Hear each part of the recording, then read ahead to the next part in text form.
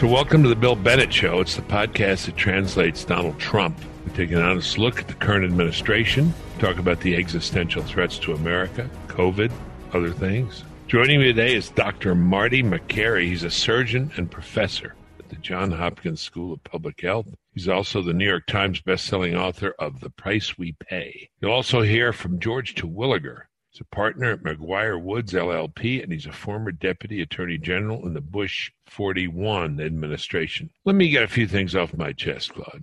I want to just talk a little bit about Trump's return to the White House. Let me put it this way. You were somewhat less enthusiastic about the president than I am. Somewhat. Mm-hmm. It's a style thing for me. It's a style thing. Yeah, it's not the policy so much. But what did you think of his comments? We talked about this a little bit with, we're going to talk about this a little bit with Marty Makary. Mm-hmm. He said, don't be afraid of COVID. Don't let it dominate your life. Right. That rubbed you the wrong way? Here's the thing. I feel as if you said that, Dr. Bill Bennett, or if I said that, or if anyone else, it would be fine. I just think that the fact that it seemed as if, when you have the Woodward tapes and you got the book, that those comments play tough for individuals who are looking for a reason to say, well, now here he goes again, say it, downplaying it, when you've already said that I'm downplaying it because I don't want people to panic, But I think he's right in the fact that, do we overblow? Absolutely. I mean, there are more things, we know more things now in, October than we knew in March. And we know things as far as social distancing. We know things as far as wearing a mask. We know things as far as limiting the amount of people in a closed room. These are things that we know now that you can do to fight against it. But I just think you've got to be careful because, again, there are, over 200,000 people that have died from it. I understand. This goes back to the old thing about people who disagree with Trump take him literally, but not seriously. Right. People who agree with Trump take him seriously, but not literally. Mm-hmm. So the seriously the way in which I take him is he's saying, don't let it get you down. In medicine, they say a very important part of your recovery is your attitude. Mm-hmm. You got to believe you're going to get better. Try to get better. The will to live. Dylan Thomas, the poem, we've seen it in that pharma ad on TV. Do not go gentle into that good night. Rage against the dying of the light, Mm-hmm. Mm-hmm. Show the life force. Let the life force. And there's a kind of gloominess out there. Absolutely. I would say particularly among liberals mm-hmm. About, sort of life and COVID and all that. And, they're not letting any light through. And, when every time I'm yelled at or any member of my family is yelled at because my mask is slipping, right. I just know it's a liberal. So I love the spirit. Don't let it dominate your life. And don't be afraid of it. It's right. Take it seriously, mm-hmm. but don't get yourself in a panic and believe you're going to die. Statistically, the odds are very good that you're not going to die. Go ahead. Right. Well, no, I was going to say, I 100% agree. I agree with the fact you shouldn't let it dominate your life, especially now. Now we know, there are certain things you can do to keep yourself safe and your family safe. I agree 100%. Do not let it dominate your life. Mm-hmm. Do not allow it to make you afraid. Do not allow it to change your, normal course of action of life as long as you take proper precautions. It's just that it may fall on deaf ears given, even in the debate with the whole thing about the mask. Yeah, I've got a mask, but look at, Joe Biden's mask. It's big and he loves it. It's almost taking light, the whole thing. Like, we take it seriously, but you don't need to let it dominate your entire life. Okay, yeah. I believe 3 times in the Bible, the angel of the Lord says, be not afraid. Once to the shepherds in the field. At the time in Bethlehem, be not afraid. Can't remember what the other 2 are. Maybe you can. Off the top of your head. Oh, man. Well, there were several times. I mean, there was a time where I guess the Lord spoke to Joshua and told him, be not afraid, be only courageous. All right. There you go. And I'll have to think about the one more and you win $100,000. I know. I wish I could do it. I wish I could. Somebody will write in. By the way, we welcome emails. We hope people will write us. So a lot of the polls are saying Biden has jumped ahead after the debate. Most people thought it was a total mess, but that out of the train wreck, Biden's car looked better than Trump's car, if you will. You think this is out of reach for the president? I don't think so. And here's the reason why. I am starting to hear. Oh, I know what you're going to say. And the black vote is coming, right?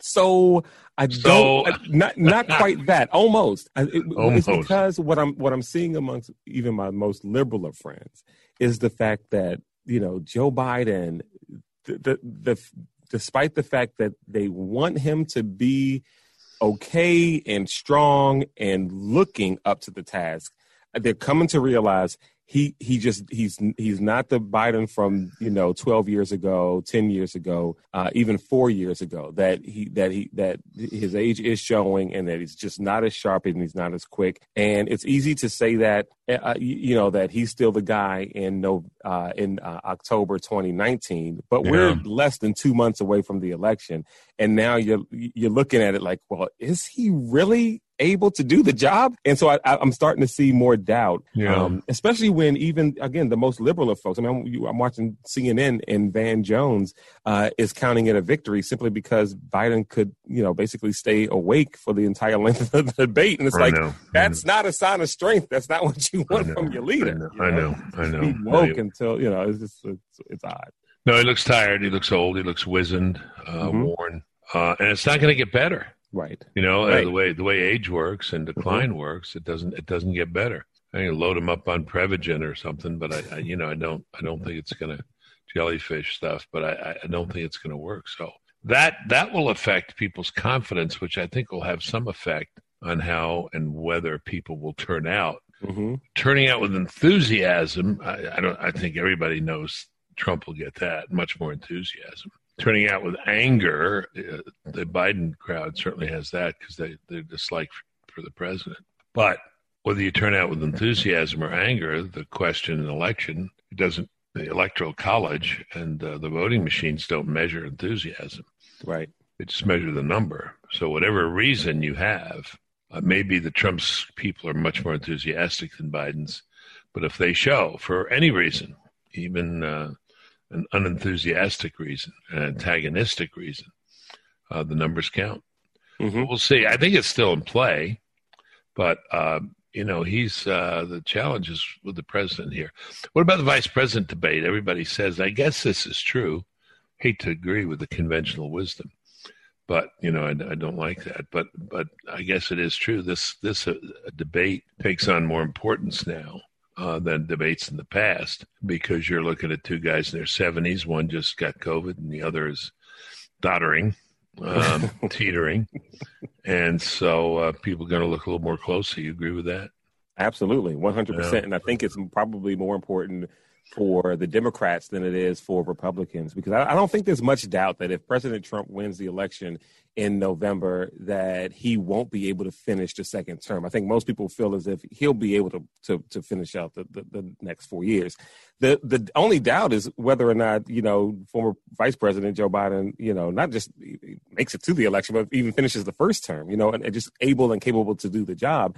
And so, I think Democrats are just really looking at, Kamala Harris, and as someone who, if they get their way, whether it's in 1 year, whether it's 2 years, or whether it's even in the next 4 years, will eventually be the president of the United States. And so I think on the Democrat side, they're looking at it way more closely than anyone is on the Republican side. Yeah, no, he will.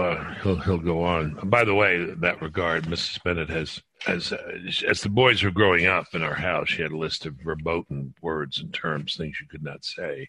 Okay. And it was mostly adhered to till they hit a certain age, then they ignored it all. But it happens.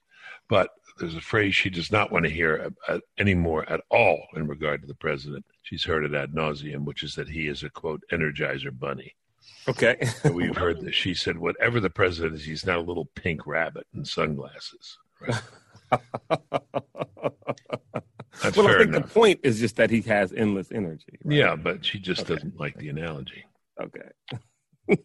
But he is. I mean, I've never heard that before, but he is. I'll give you a different one. Roosevelt, Teddy. Mm-hmm. A guy referred to him once as a steam engine in trousers.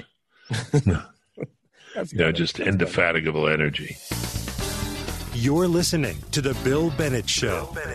Stay current on the threat posed by China with our friends at Committee on the Present Danger China. Go to presentdangerchina.org. Presentdangerchina.org.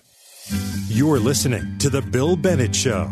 All right, joining us now, Dr. Makary, Marty Makary. You've seen him on Fox. He's a surgeon and a professor at the Johns Hopkins School of Public Health. He's also the New York Times bestselling author of The Price We Pay. Dr. Makary, it's a very distinguished career. And personally, if you don't mind me saying, you were my surgeon. And here I am.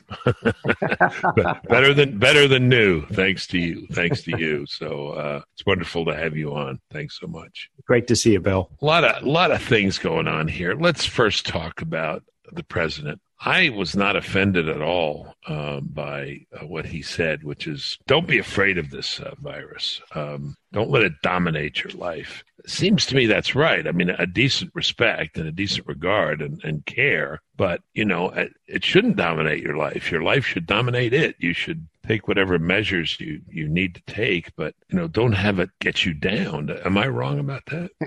Well, certainly there is a balance. And what we see in a country where everything is hyperpolarized is that balance is ignored and people flee to one extreme or the other. We are one of the only countries in the world that has hyper-politicized wearing masks, for example. If you look at the Pacific Rim, Australia, Thailand, Singapore, you name it, there's about 12 countries, large countries, that collectively have had less than 1,000 cases combined.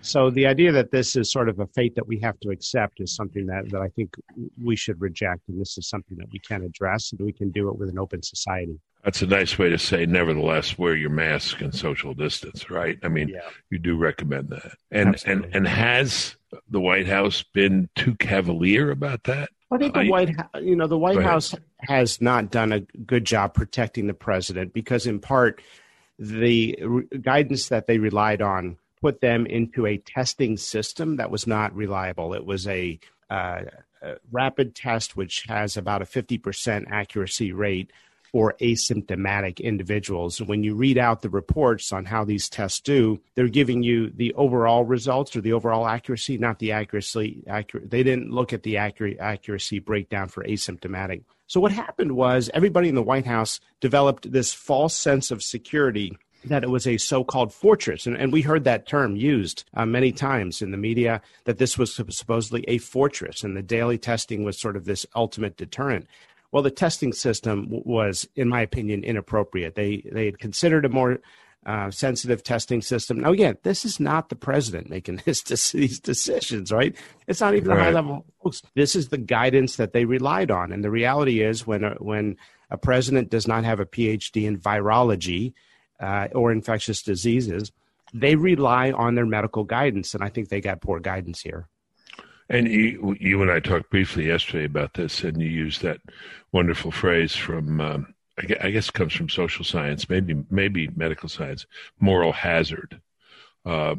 Explain what you think might have happened. The moral hazard is a principle in public health that's often true, and that is that the behavior will become as risky as it can be to the boundaries of safety. And so the argument is that if you develop a lawnmower, a riding lawnmower that can withstand a steeper angle for so-called safety, that people will drive it right to the brink of what it can tolerate, and it will have the same accident rate. So that's the principle, that people's behavior will be as risky as it can be. There's also a sense of security, right? False sense of security. And I think the moral hazard was, hey, we're in an environment that is a fortress because of the testing system. We can relax on the distancing and masking recommendations. Right. I think the classic example usually given a moral hazard is insurance, right?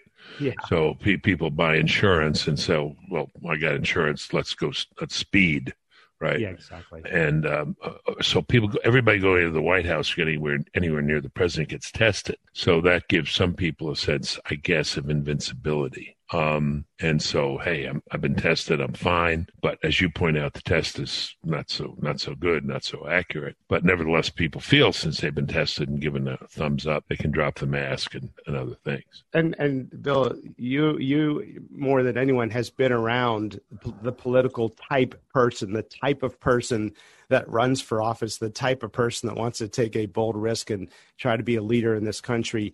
They are generally risk-taking personalities, and there's something you got to be, right? And so when risk appeals to some people, I think that can sometimes magnify the problem. Yeah, it's a different sort. I mean, I've been don't want to sound immodest here, but I was encouraged many years ago when I was much younger to think about public office, political office, and I formative experience. I remember talking to Senator Phil Gramm.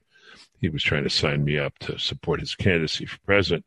And he said, Bill, I want you to join me. He said, I got 150 receptions in the next 3 weeks, and I'm just looking forward to it. And I just thought, my God, I'd rather sew my face to the floor. 150 receptions. I'm just not that good. As my wife says, you're a great guy. You just don't like people that much. Well, I mean, I like people fine. I think I'm selective, but I'm very bad at, how you doing and, standing around. If we're at a debate or an argument or having a discussion like we're doing, fine. But I just, the cocktail party terrifies me, Meaning, how do you do? I don't know what you're talking about. I don't know what you're supposed to talk about. I end up getting in an argument with people. Anyway, that's the political type. One other aspect. I mean, I want to talk to you about because we talked about a little already, the political aspect of COVID. One thing where I just may be, part of the too much a child of light and not enough a child of darkness. That's a wonderful phrase. It's a great book by Reinhold Niebuhr, The Children of Light and the Children of Darkness, is that it seemed to me for a while, March, April, and it continues to this day, that somebody hears that somebody has tested positive for COVID, and the conclusion or the assumption right away is they're going to die. My God, they've got COVID, they're going to die. But the numbers suggest radically otherwise. Your odds are very good at almost any age. But this assumption is with us. Have we just, I know the point about being careful and cautious, but have we too much scared the American people on this thing, paralyzed them? I think it's a good point. People are using numbers from March and April when, honestly, we as doctors didn't know what we were doing in treating COVID, and the mortality was very high. And they're extrapolating it to today, to the mid-fall. And the reality is we're about 85% better in reducing mortality. Each of several interventions has knocked the mortality down by a major chunk of reduction. So initially it was recognizing that anticoagulation is important, that 40% of deaths were due to vascular complications. So we started anticoagulating. That was a major notch down. Then we realized we don't need to intubate people as aggressively because when you're intubated, you get positive pressure and barotrauma, and it actually hinders your recovery sometimes. So less aggressive ventilator management, that knocked it down. Then the dexamethasone study came out in early June. Ironically, sort of the belts and suspenders professors of the United States said, we're not going to participate in this trial because it doesn't meet our scientific standards. Well, guess what? Europe and the UK led this study, which became the standard of care. Dexamethasone reduced mortality by over 30%. Then we got remdesivir. Now we have convalescent plasma. And the reason that works is that there are antibodies in that plasma. But, you can manufacture those antibodies. You don't have to get it from a patient donor. That's what the Regeneron therapy is. It's the monoclonal or polyclonal antibodies. What those terms mean, clonal, is that you're making it in the laboratory, and that means you can make it in high concentrations. The early phase 3 readout of that trial was promising. The mechanism makes sense. It worked for Ebola in primate models. It's very effective. It's been around for a long time. And so that is going to knock it down another chunk. My hope is that we get that approval sometime in late October or November, and I think that's highly likely. And that'll knock down the mortality in low-risk individuals to seasonal flu level. So at each intervention, as you suggested, or of many interventions, has knocked it down. So when we hear, this is an honest question, the reports now, because it seems to me the media has been a major player in this in terms of frightening people. There's an uptick now in 34 states. I wouldn't deny that that's true. But an uptick at what level, from what level? Am I asking this correctly? I mean, we have dropped a lot, correct? So that the kind of numbers we're seeing in March and April are not the numbers we're seeing now. Or am I wrong on that? Well, my concern, and we see this among not just the media, but I even see it among physicians, is they take the data from the entire collective pool of COVID experience this calendar year, and they quote those numbers, okay? The reality is you can't use numbers from March and April when the mortality rate was 4 times higher and tell somebody that's your risk right now. That is the argument that is happening right now, and it's really based on a lack of understanding of epidemiological data. We are carrying a lot of infection into the fall, and a resurgence is not only highly likely, we are probably at the doorstep of it right now. It's probably inevitable. We were hoping to have a more quiescent summer, and unfortunately, we were not able to manage that infection in many parts of the country, especially the Sun Belt. And while the mortality rate has come down significantly, we're taking a lot of infection into the fall. Now, we didn't see the death rates quite as high as they normally would be in the summer, also because it was a younger population. But look at Europe right now. Europe is also having a clear-cut second wave. We were not sure if this bump right now is the post-Labor Day bump or if it's a clear-cut second wave. It appears to be a second wave or a fall resurgence. In Europe, it is very clear it is a second wave. They are having a resurgence of cases, but the mortality is not increasing. And it may be because it's somewhat lagging. It may be because therapy is better. It may be because it's more concentrated in younger people, but you can't protect the vulnerable forever. And the reality is we're trying to buy time. A couple more months of sacrifice, 2 or 3 months, could be valuable in getting ahead of the epidemic. All right. And again, those interventions that you talked about along the way have helped, right? So whatever the incidence of COVID, we've made some progress in our treatment of it. And by the way, Bill, it is very hard for this virus to hurt somebody young and healthy. Okay. So how many people, and I'm going to ask you this question knowing that the answer is unknown. Okay. How many people under 50 who are completely healthy have died of COVID? Nobody knows. We are doing a preliminary analysis at Johns Hopkins, and it appears to be less than 100 in the United States since the beginning of COVID. That data has significant implications. Let me get that right. Just repeat that, would you? People under 50?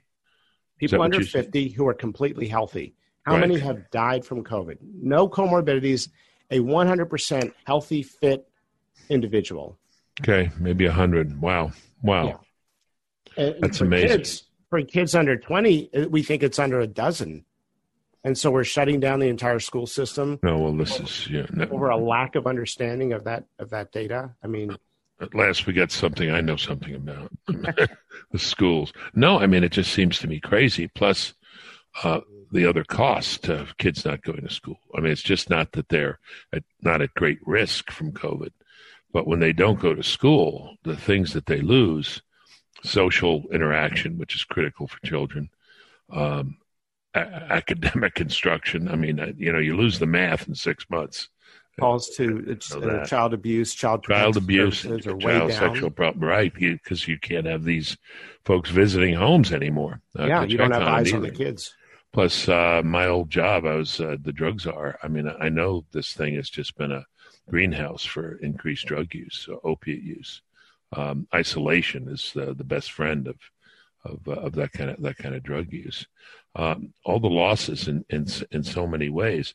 So that's where it affects policy. So then, and now we get into politics, and I'm not asking you to take sides here unless you want to, but when Biden says, if the scientists say it's getting worse, then we're going to have to shut down again. Well, maybe it is getting worse, per what you just said. Do we shut it down? Let's leave the schools out of it.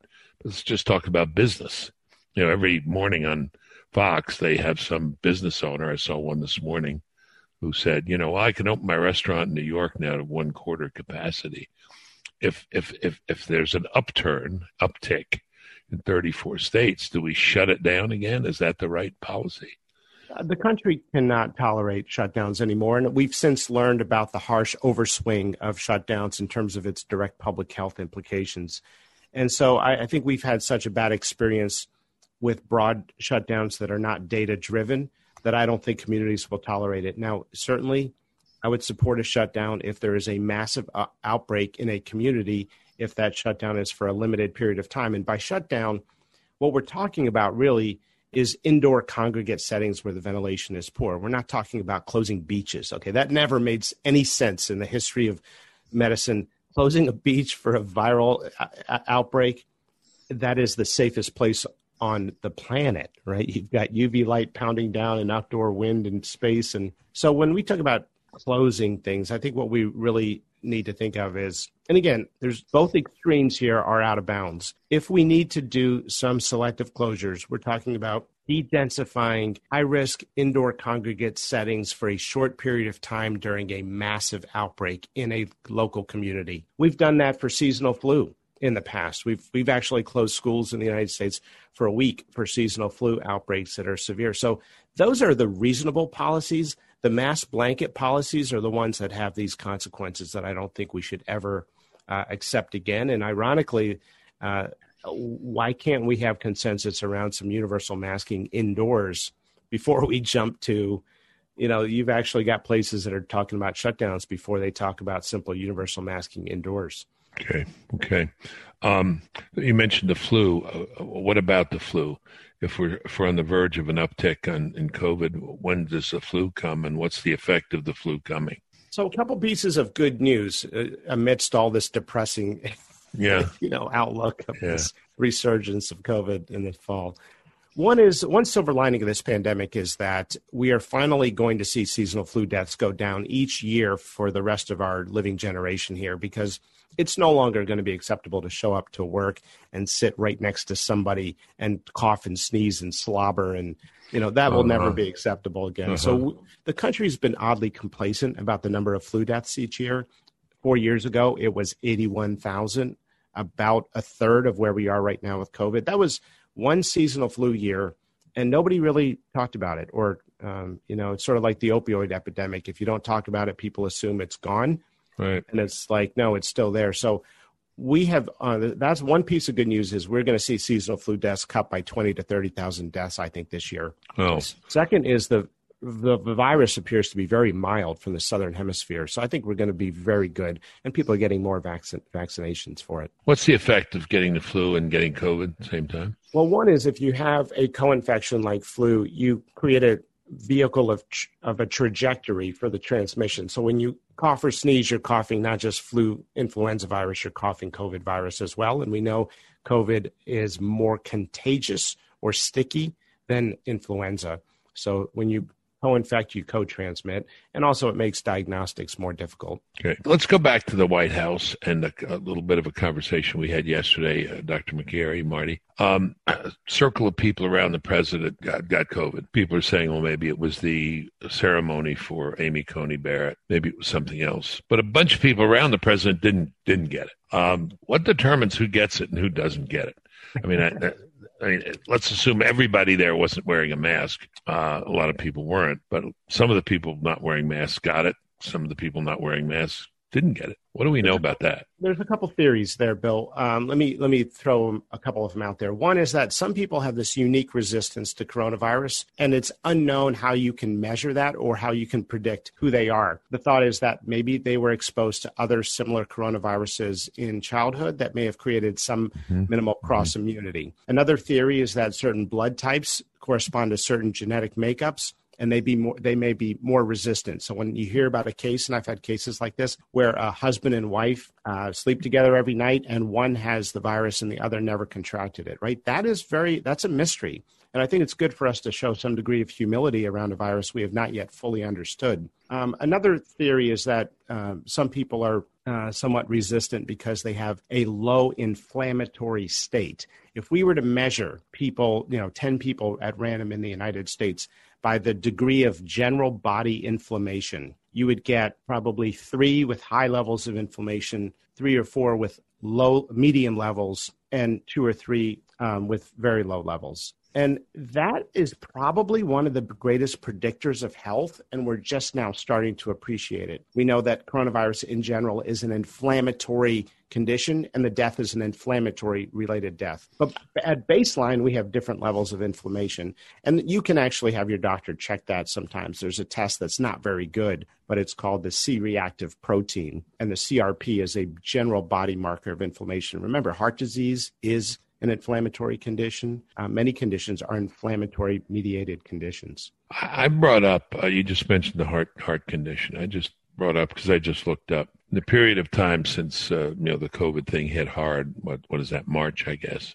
April. Some 200,000 plus deaths, 210, I guess now. In that same period of time, more than twice that number of people died from heart disease, and about twice that number died from cancer. When I brought that up, I said once, why is this an advantaged disease? Why does this get so much more attention? People say, well, you can prevent this, and this more attention, the better, because you can do something about it. Well, you do a lot of surgery for people with cancer. You can prevent a lot of that too, right? And heart disease too, right? Is this a good thing to bring up or a bad thing to bring up? It's all bad news. I understand. These are mortality tables on diseases, but is it relevant? I think it's sort of like, why is the public fascinated with shark attacks, right? And okay. It's this perception that you could be healthy one day and the next day in critical care. And I think there's this narrative that's driven in part by public perception, in part fueled by the media. And by the way, Bill, you raise a great point. We see this in a lot of things. In my own field of gastrointestinal care and cancer surgery, we see it with different types of cancer, right? Oh, prostate cancer, don't worry about that. That's slow. We see, pancreas cancer, that moves fast. There is 100 times more funding for breast cancer than there is for pancreas cancer, even though more people die of pancreas cancer in the United States each year. How does breast cancer have 100 times more funding?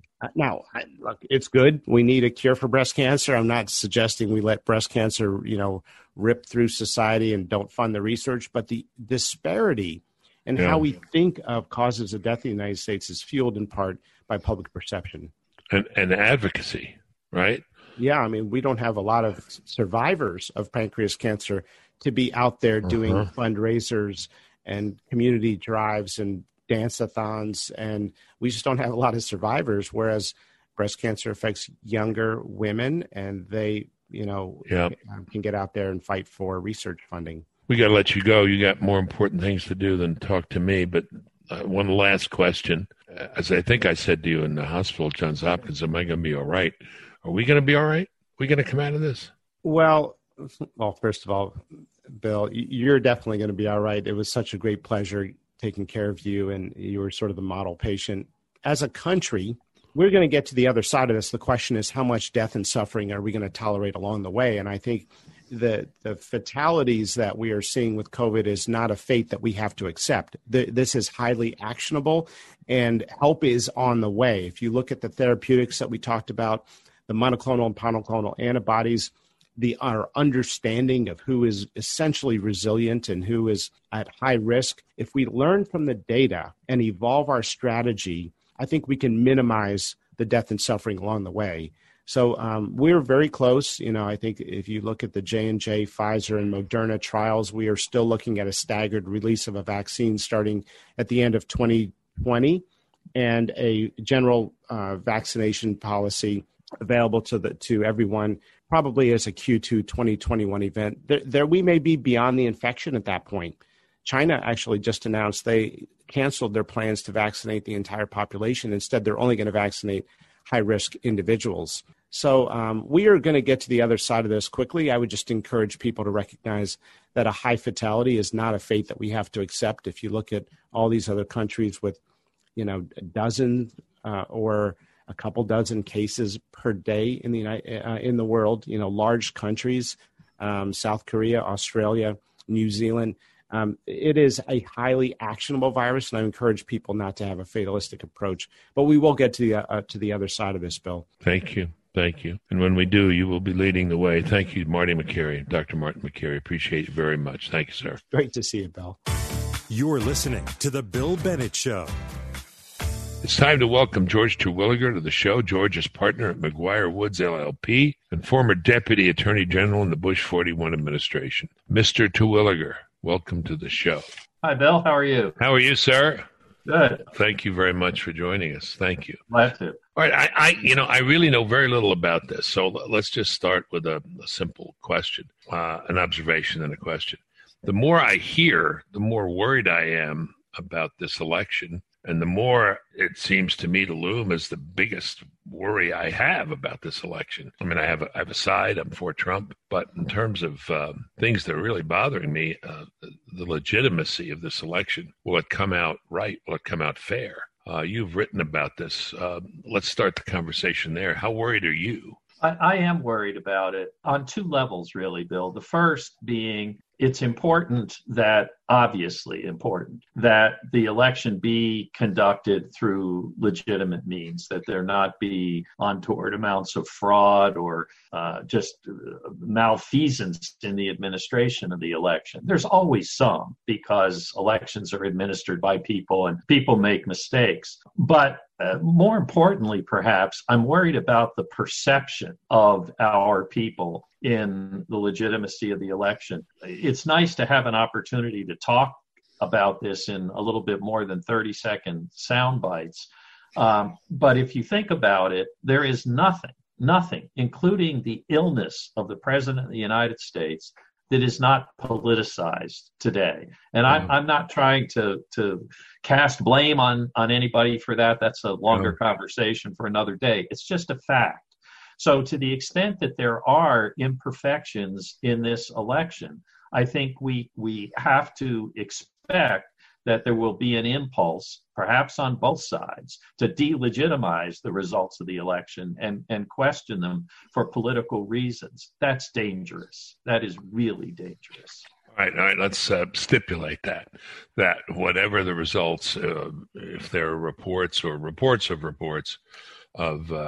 error or fraud or abuse, misuse, they will be stated loud and probably exaggerated. But what about the legitimacy itself? Is there a there, George? That is going to be very case specific, I think, Bill, and very, very localized of a question. There are imperfections in every election. Every election I've ever been involved in, every election question I've ever been involved in, there are always some kinds of administrative problems. Sometimes there's fraud, although it's very, very hard to prove fraud quantitatively in a way to show that it affected the outcome of the election. But most of the time, those errors do not affect the results of an election. Go back to Florida and the recount, which everybody is familiar with. The phenomena of hanging chads and dimpled chads and so forth in those old punch card ballots, that was not a new problem. That problem had been extant in Florida for, since the 1960s, 40 years. But the fact of the matter is that those issues became important and those imperfections became prominent simply due to the closeness of the election result. I have hanging on my wall in my office the initial canvass that came from Florida, and it doesn't take much to understand why that result was so close. There were 12 or 14 presidential candidates who got significant numbers of votes on that ballot. And so that drew the election even closer. My point is simply this. These imperfections don't matter in elections that are not close. And they matter greatly when elections do become close. So part of the question I think here that one has to look at is how close do we really expect this election to be and where? And so far, I think the prognosticators are telling us it is likely in some states that could be critical to the electoral college count to be quite close. And if it is, then these imperfections, whether they're intentional or unintentional, are going to become prominent, and that in turn is going to most likely make them subject of litigation. Yeah, when you look at the battleground states, pretty much they're 3, 5, 6, 7 point separation. That's close. That is close, particularly with a candidate like President Trump, who traditionally seems to underpoll. Right. And so is the question then, all right, so part of the question is it matters in a close race. Okay, we're going to have close races. Then I think I heard you say it'll depend where, or localize, that we kind of, what do we say in social science, disaggregate the data. Are there things going on in particular states, either procedures that they've adopted, enacted, rulings of courts in the states that are particularly troubling? And maybe we could focus the discussion on battleground states. Sure. Well, let's take Pennsylvania as a current example, where there is already an election question that's been put before the U.S. Supreme Court, and that case actually raises some important points which may have some widespread applicability, which could make this early decision from the court very important. I don't mean to lecture about the Constitution, but let's just go back to some fundamentals. When the Electoral College was established by the Constitution, the framers clearly gave the responsibility for the method of selecting electors to the state legislatures. And we often forget that, because today the legislatures of all 50 states have delegated that duty, in essence, to a popular election. Different kinds of popular elections in some places. There's some proportional representation and so forth. But basically, the legislatures have turned that authority over. What's important, and as the Supreme Court said in the 19th century decision in McPherson versus Blacker, the legislatures retain that authority, such that, to go back to using Florida as an example, there was consideration, if we couldn't get a judicial resolution to the situation in Florida, of having the legislature reconvene and designate a slate of electors to send to the Electoral College voting in Washington, which they could do.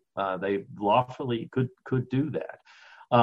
One of the outgrowths of that, though, relevant to this question of what's before the Supreme Court now, is that the rules by which any election contests are supposed to be judged are the rules that are in effect at the time of the election. Okay. That raises a couple of different issues for us now. That used to mean as of the first Tuesday in November, because that was election day. Now we don't have election day anymore. We have election period, with early voting and mail-in voting and so forth.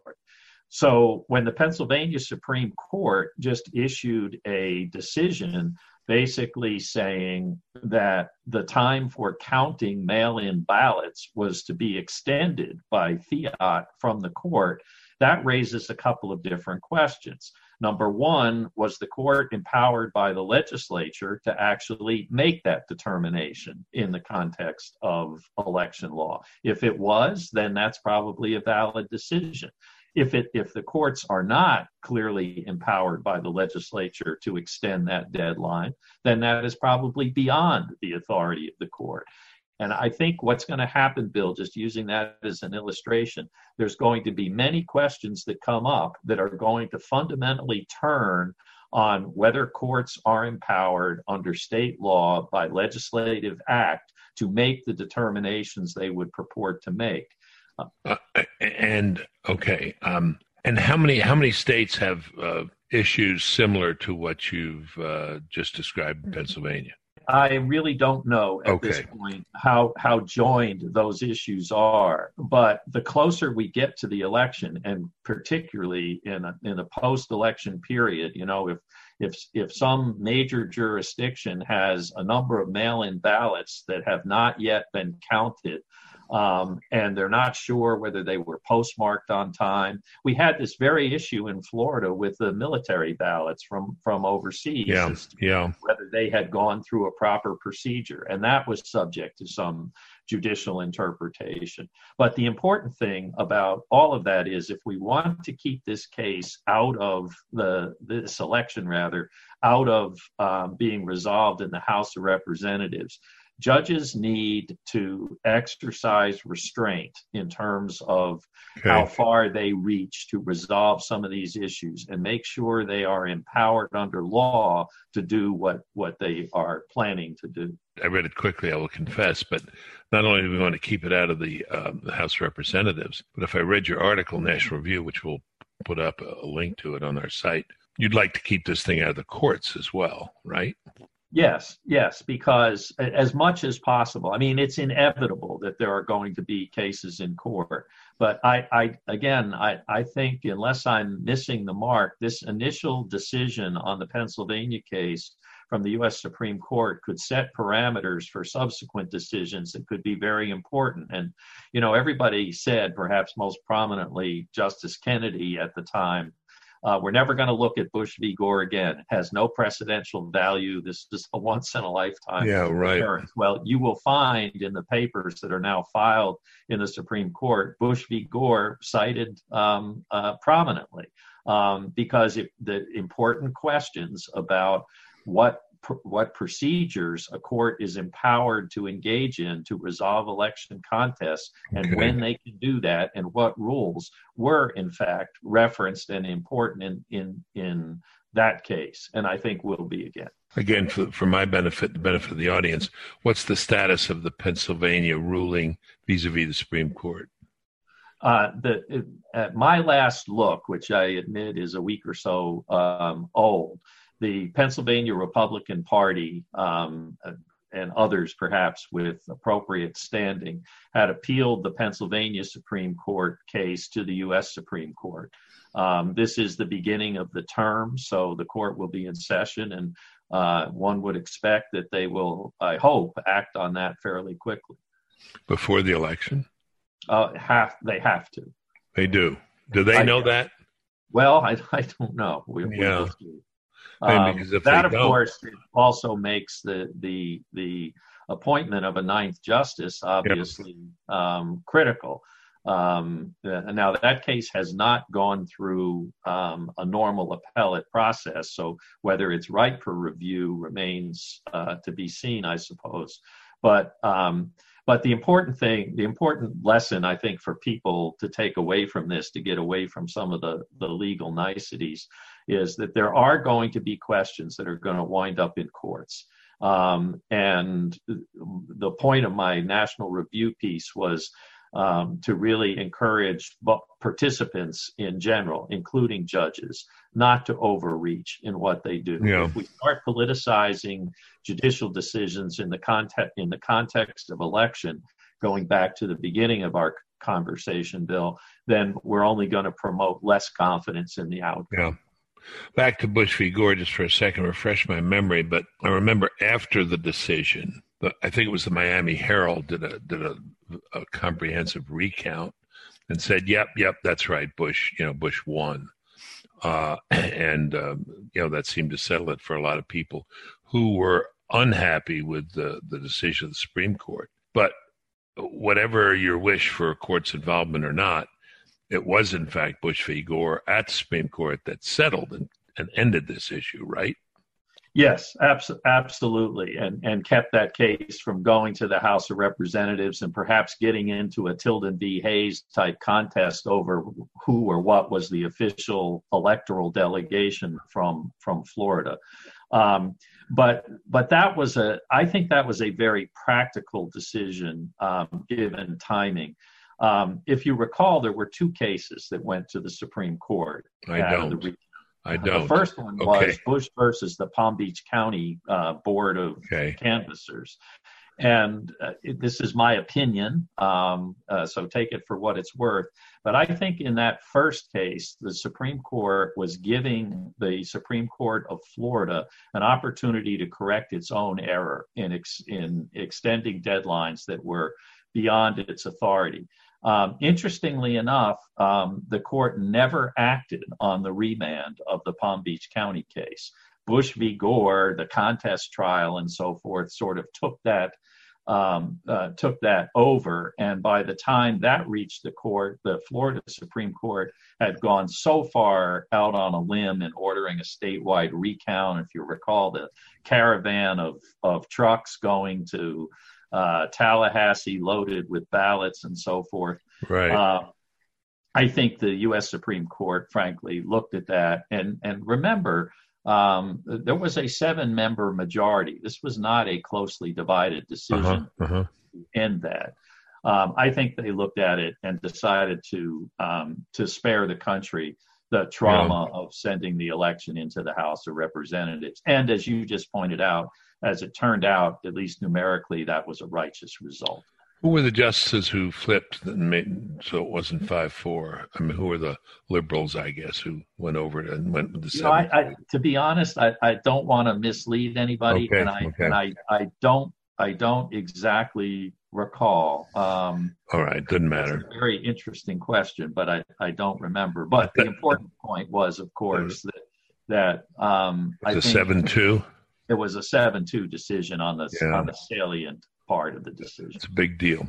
I want to come back, George, because you said on the opening question about fraud in the election, always is, probably doesn't make much difference unless things are close. And then we talked about these battleground states, almost every one of which seems close. All right. Putting that aside, is there a greater risk of fraud or villainy or illegitimacy because of the scale, two-part question, of write-in ballots, absentee ballots? Because of COVID, I guess mainly, we're going to see more non-in-person ballots than ever before by a huge amount. And is it the absentee ballot or is it something else that troubles? I gather from what I've been able to make of the president's position, right, absentee ballot's fine. It's just this general mail-out of ballots that troubles him. What's that distinction? And does the scale itself give you more pause or more cause for alarm and worry? Well, the answer to both is yes. Both scale matters in terms of the potential for problems, and the nature of the mail-in ballot process and the solicitation, if you will, of mail-in ballots. I just voted in Virginia myself the day before yesterday by mail-in ballot because I wanted to see firsthand what the process was like. And do you mind taking a minute to just talk about how the process on mail-in ballots works in particular? So, and I think Virginia is fairly typical. I requested a mail-in ballot and it was sent to me. I get an envelope from the election people in the county where I live, and inside that envelope are instructions, a ballot, and a return envelope, postage prepaid to send it in. There's also a sealed ballot that goes inside the mailing ballot, a sealed envelope inside the mailing ballot, in which I place my voted ballot and I seal that closed. On the outside of that envelope, the one that my ballot is in, which is inside a mailing envelope that goes back to the election officials, I have to sign that envelope. And I'm supposed to have it witnessed, although the instructions say if you don't have a witness, it's okay, we'll take it anyway, which I found a little troubling. My signature is on file as a registered voter. So the sole check on the legitimacy of my ballot is going to be somebody sitting there with that envelope in hand, unopened, my ballot's still inside, looking at my signature, which is at least 10 years ago, if not more, and comparing it to the signature that's on file. If they find that they match, then my envelope will go into a pile, into a bucket, if you will, and be opened and my ballot removed, and the secrecy of my vote then maintained. Once that ballot is separated from that envelope, there is no way to go back and determine the legitimacy of that ballot. It happens on the front end. And imagine that process replicated thousands, in fact, maybe millions of times in states across the country.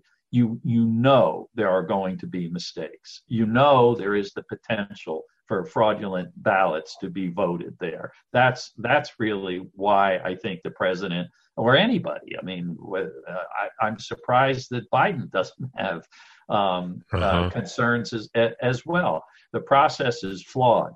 If I can get on my soapbox for just a second, Bill, I actually think, although many conservatives will probably sort of recoil from this idea, But there is a solution to this, not for this election.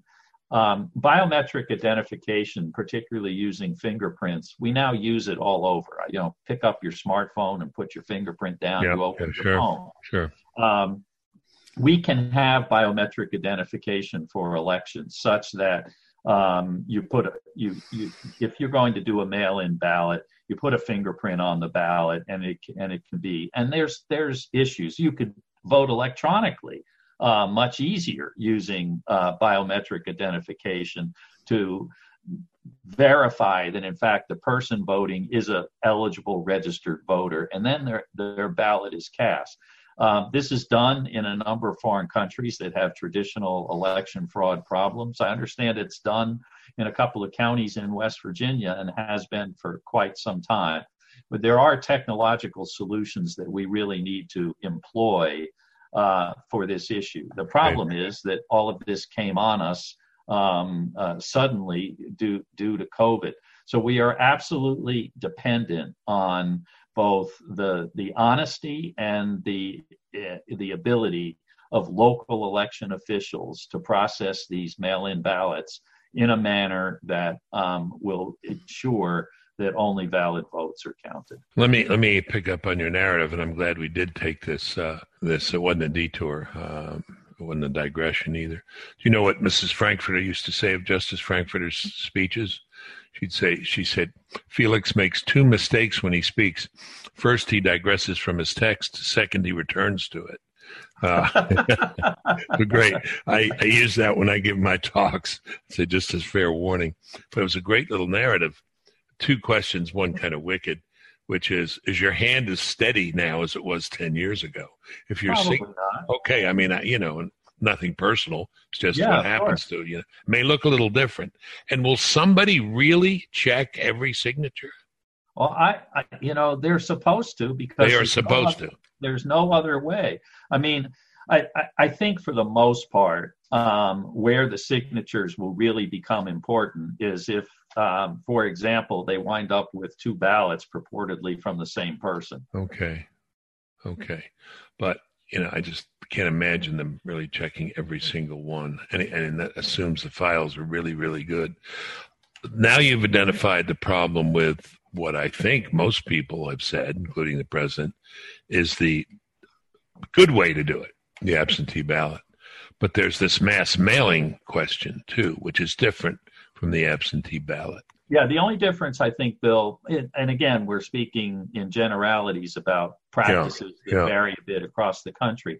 But the only difference really is on the front end of that process. In states like New Jersey and Nevada, for example, they are making a mail-in ballot, in essence, an absentee ballot, available to everyone, which means there's a lot of potential ballots out there that could be voted by people who are no longer alive, who are incompetent, for example, who have moved out of the jurisdiction and that sort of thing. I mean, they call this ballot harvesting. So to the extent that people have said the potential for mischief due to the mass mailing out of ballots to be voted is greater, I think that's right. But you said available, but as I understood it, when you did your absentee ballot, the absentee ballot was available. You requested it. That's correct. But as I understand the situation, at least a couple of states, maybe the two you mentioned, these things are being mailed out willy-nilly, whether they're requested or not, right? Yes. And that I find that problematic. I do too. Because of the potential for abuse. How many states? Is it just the two? No, my recollection is there's 3 to 5, but I couldn't tell you for certain. Okay. All right.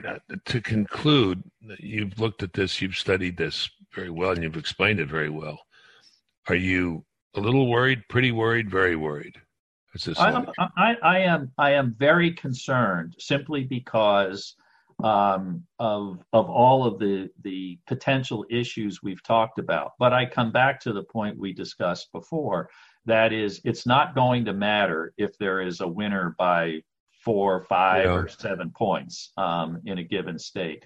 It's going to matter where it's close enough that by law a recount matters. Yeah, understood. Thank you very much. Could I ask you about another matter which you may or may not want to speak of, but it's just something I don't understand. I went to law school, but unlike my brother, I never committed the sin of practice. All right.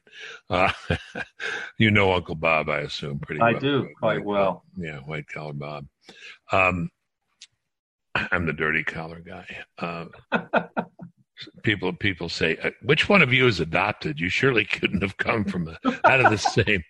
Anyway, I said, and then someone else said to me, "Are you the good Bennett or the bad Bennett?" I said, "Depends on your theology." You know, there you go. I don't want to be unfair to Bob, but we usually agree more than we don't. But this General Flynn, does he just sit in limbo? And if Biden wins, is it possible that guy is still sitting there when Biden is inaugurated, and then he stays in jail or goes back to jail? Can this issue be forced on behalf of him by his lawyers? Well, I think Sidney Powell is his lawyer, who's done a great job, and I think she has tried every which way to Sunday to force it, including through the D.C. Circuit Court of Appeals, which voted along, I have to say, partisan lines to let the process below run its course. I think it's unconscionable what's happening. There is I don't mind talking about this at all in generalities, but there is a long line of cases that goes way back that says the decision to initiate a prosecution, to pursue a prosecution, or end a prosecution belongs in the executive branch. And there is no judicial supervision over that decision making. That power belongs to the executive branch. And unfortunately, I think Judge Sullivan is running roughshod over those principles that underlie that line of cases.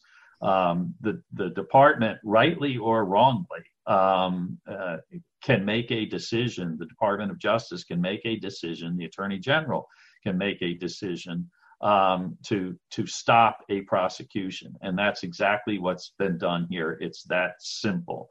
I don't think Flynn will be in limbo all that long, or certainly into the clutches of a new administration, if there is one, because the president retains the power to pardon him, and you almost have to feel certain that he would if necessary. Isn't there a higher court that can tell Judge Sullivan stop it? Well, the D.C. Circuit could, and the department asked them to stop and proceed, and they declined, at least at this stage, to do so. Okay, and that was along political lines. The decision, if you look at the lineup of judges who voted, it unfortunately appears to be along political lines. We all like to have confidence in that legal system, which you live in. Sometimes it's hard, sometimes it's hard. It is. Well, we started this conversation by talking about how all things seem to be politicized. And I think it is unfortunate that the judiciary has become somewhat politicized as well, although there are many good judges who work hard to prevent that. But in general, too, is it true, this big generalization about a universe, is that too many things go to the courts. I mean, just too many things. We're relying on the courts for too many things. I often say we rely on the schools now to do too many things that parents are supposed to do and so on. But we rely on the courts too much, don't we? I mean, George Bush said at one point, which Bush was it? I can't remember. You will. He said, I think this is unconstitutional, but I don't know. So I'm gonna forward this on to the Supreme Court. Shouldn't he have just acted? Yeah, no, there are far too many things that wind up before the courts, and at some point we have to come to grips with a judge in a given district court being able to issue a nationwide injunction which stops an executive process. That is probably the most critical reform that we could make. Yeah, it just seems odd. The paper, some judge somewhere said, Trump can't do that. And another judge from some other part of the country says, Trump can do that. And the media reports, big win for Trump, big loss for Trump. That doesn't seem to make sense. George, thank you very, very much. My pleasure, Bill. Good to see you. Thank you, General. Bye-bye. Thank you, sir. Bye. All right, that's it for today's show. To catch up on previous episodes of the show, go to thebillbennettshow.com. You can follow me on Twitter at William J. Bennett and like me on Facebook. Just search Bill Bennett. Feel free to email the show. I'd love to hear from you. It's BillBennettPodcast@gmail.com. Please share the podcast with your family and your friends. We'll catch up next week.